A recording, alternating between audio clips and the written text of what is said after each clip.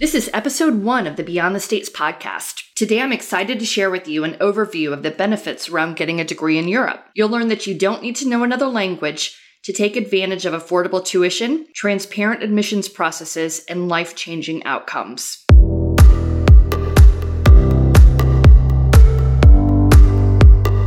You're listening to the Beyond the States podcast with Jenn Viemont. Did you know that you can go to Europe and get your entire degree taught in English for less than 1 year of tuition at many American schools? Jenn will take you on a deep dive into the many benefits and options around English-taught higher education in Europe, helping to make the possibility less foreign. Okay, so let's jump right in. I'm so glad you're all here today, and I want to start out just by telling you about how I learned about college in Europe and why my kids plan to go to school there. You might find that some of our concerns about the situation in the US and reasons for pursuing these options are things you can relate to in your own life. So a little background. I grew up in Chicago, and my husband Tom and I lived there in the early years of our marriage. After we had our son Sam, we moved to North Carolina. A lot of it was to enjoy a really, really affordable cost of living, particularly compared to Chicago, and also because we have family in the area. So we live in Chapel Hill with our son Sam, who is now 16 and starting his junior year, and our daughter Ellie, who is 13 and in 8th grade. So I really love this little pocket we live in North Carolina, but I was bummed that our kids would miss out on some of the benefits of urban life. I wanted them to be comfortable with things like public transportation, to be independent and exposed to diversity of all kinds. Due to that, we consciously chose to supplement their lives with travel and started taking them on international trips when Ellie was about 5 and Sam was about 8. A lot of these included trips to see family that lived internationally, which sort of eased us into the process of traveling internationally with them when they were younger. Travel is more than an interest to us. It's a tool we use to create values that we think are important in our family. So a few years ago, Sam was in the last year of middle school, and college thoughts were looming large as he prepared for high school. I'd seen the Race to Nowhere documentary, and I was concerned about the pressure cooker environment the college admissions process was turning high school into, and how even the brightest, hardest working students weren't getting into the schools they desired. Of course, I'd also seen all the information about the crazy tuition costs that were continuing to rise. Though we put money away in a 529 plan every month, there's no way that our savings would even scratch the surface of what is now an increasingly common tuition of $40,000 to $50,000 per year. And that doesn't even include fees and room and board and all of that. Finally, I was hearing a lot more about problems that kids were having once they got on campus, whether it was about their social experience, their educational experience, and of course, getting hired after graduation. That said, our desire was for our kids to be able to go to college in the place that was the best fit for their academic interests and personalities, even if that wasn't a state school. We figured we'd subsidize the difference with loans and scholarships. So I'm a bit of a planner. I'm actually a huge planner. So I had always kept my ear to the ground about the options that may be a good fit for our kids. I really love the book Colleges That Changed Lives, and it talked about the strengths schools had beyond rankings.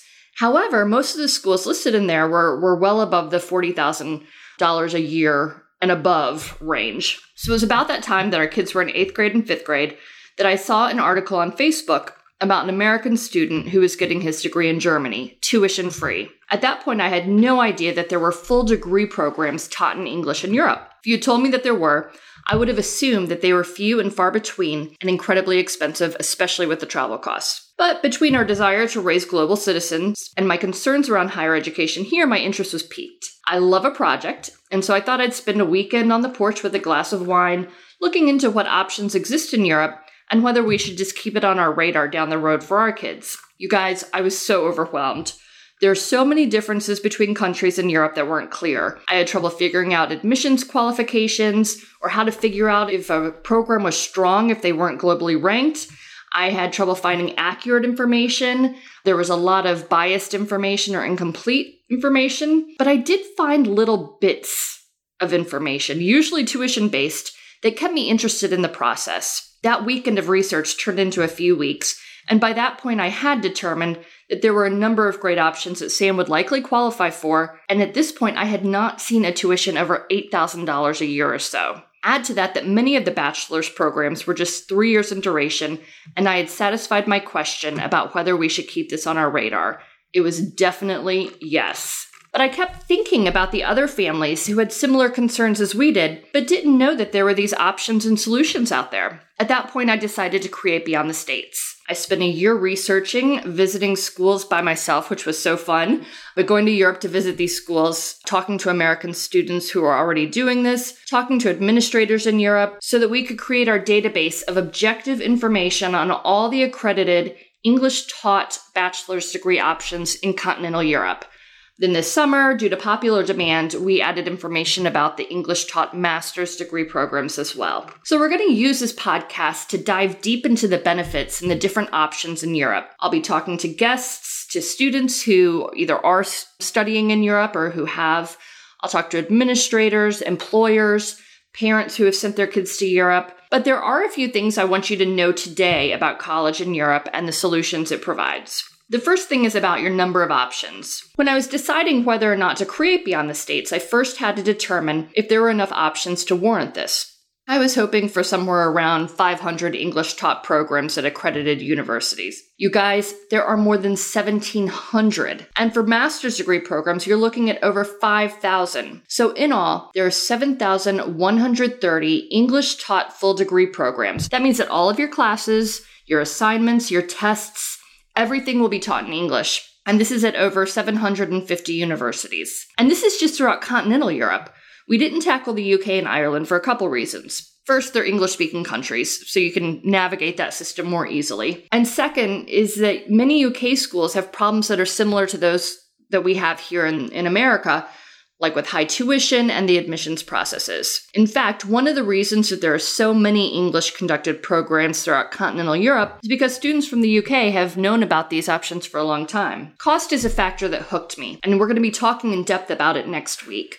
But let me tell you this. The average for English-taught bachelor's degree programs is around $7,000 a year, and master's degree programs are only around $8,000 a year. Now, if you're looking at only in-state tuition, that might not blow your mind, but how about this? There are hundreds of options that are tuition-free, even for international students. And there are thousands of options that are under $4,000 a year. Add to that the fact that most bachelor's programs are only 3 or 3.5 years, as opposed to here, where up to 80% of students are taking more than 4 years to graduate. And many master's degree programs are just 1 year. So you're saving, a good year on tuition and also earning a salary earlier. So the admissions process is a really great one too. So Sam's a really smart kid, but he wouldn't do well with what's required with the U.S. admissions process. He hasn't been interested in organized sports or extracurriculars, and in school he'll do what's needed, but he's not going to go above and beyond. I remember an assignment he had in an English class his freshman year, and he was asked to state how a certain poem made him feel. His answer? Nothing. And he thought it was a valid answer because it was true. He thought my idea that he could have said, though it didn't make me feel any emotion, I can see how others might feel blank after reading it. And that still would have been an honest response. But he really dug in his heels about this, so I can only imagine what a struggle the college essays that require emotional insight or catharsis would be. The admissions process in Europe is based on accepting applicants who have the qualifications that are defined as those that would lead to success in the program. These are defined qualifications, they're generally objective, and they're very transparent. It's a really exciting component of all these options, and we're going to be talking about it in depth in our third episode. Another benefit pertains to employment. I love my kids, but I don't want them moving home after college. I hope that we're going to be enjoying our empty nest and make one of their rooms into like a wine cellar or workout room. But more than that, I want them to experience their own adult lives. And employment is a big component of that. College in Europe leads to a competitive edge in the job market for many reasons. These include specialized knowledge, the experience and contacts you can make through internships, which are often required, and also the soft skills that are acquired by living in a foreign country. Things like navigating unfamiliar circumstances, working in groups with people with entirely different perspectives. It shows that you're adaptable. And these are the skills that employers are looking for and finding that U.S. graduates lack. The last benefit I want to talk about today is how living in another country is life-changing. You're not a tourist anymore, and you're really experiencing life as a global citizen. You're in these classrooms with students from all around the world. That's why they have these English-taught programs, not primarily for Americans or any other Anglophone country, is that with English so widely spoken around the world, it draws students from around the globe. So having these class discussions with students from Japan, from Thailand, from Ghana, from Chile, from all around the world provides perspective about world issues. It's really hard to gain in more homogeneous environments. It's also life-changing in other ways as well. Europe is really compact, so it's easy to spend time visiting other countries, maybe spending a weekend with your friend from Bulgaria in their hometown.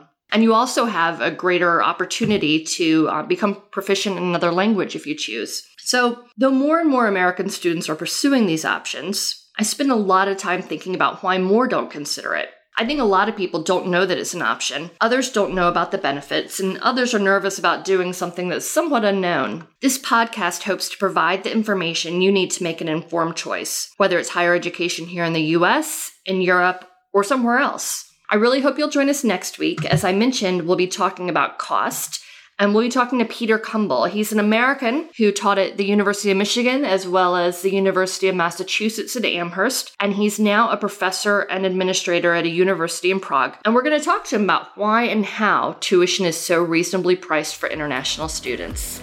See you then.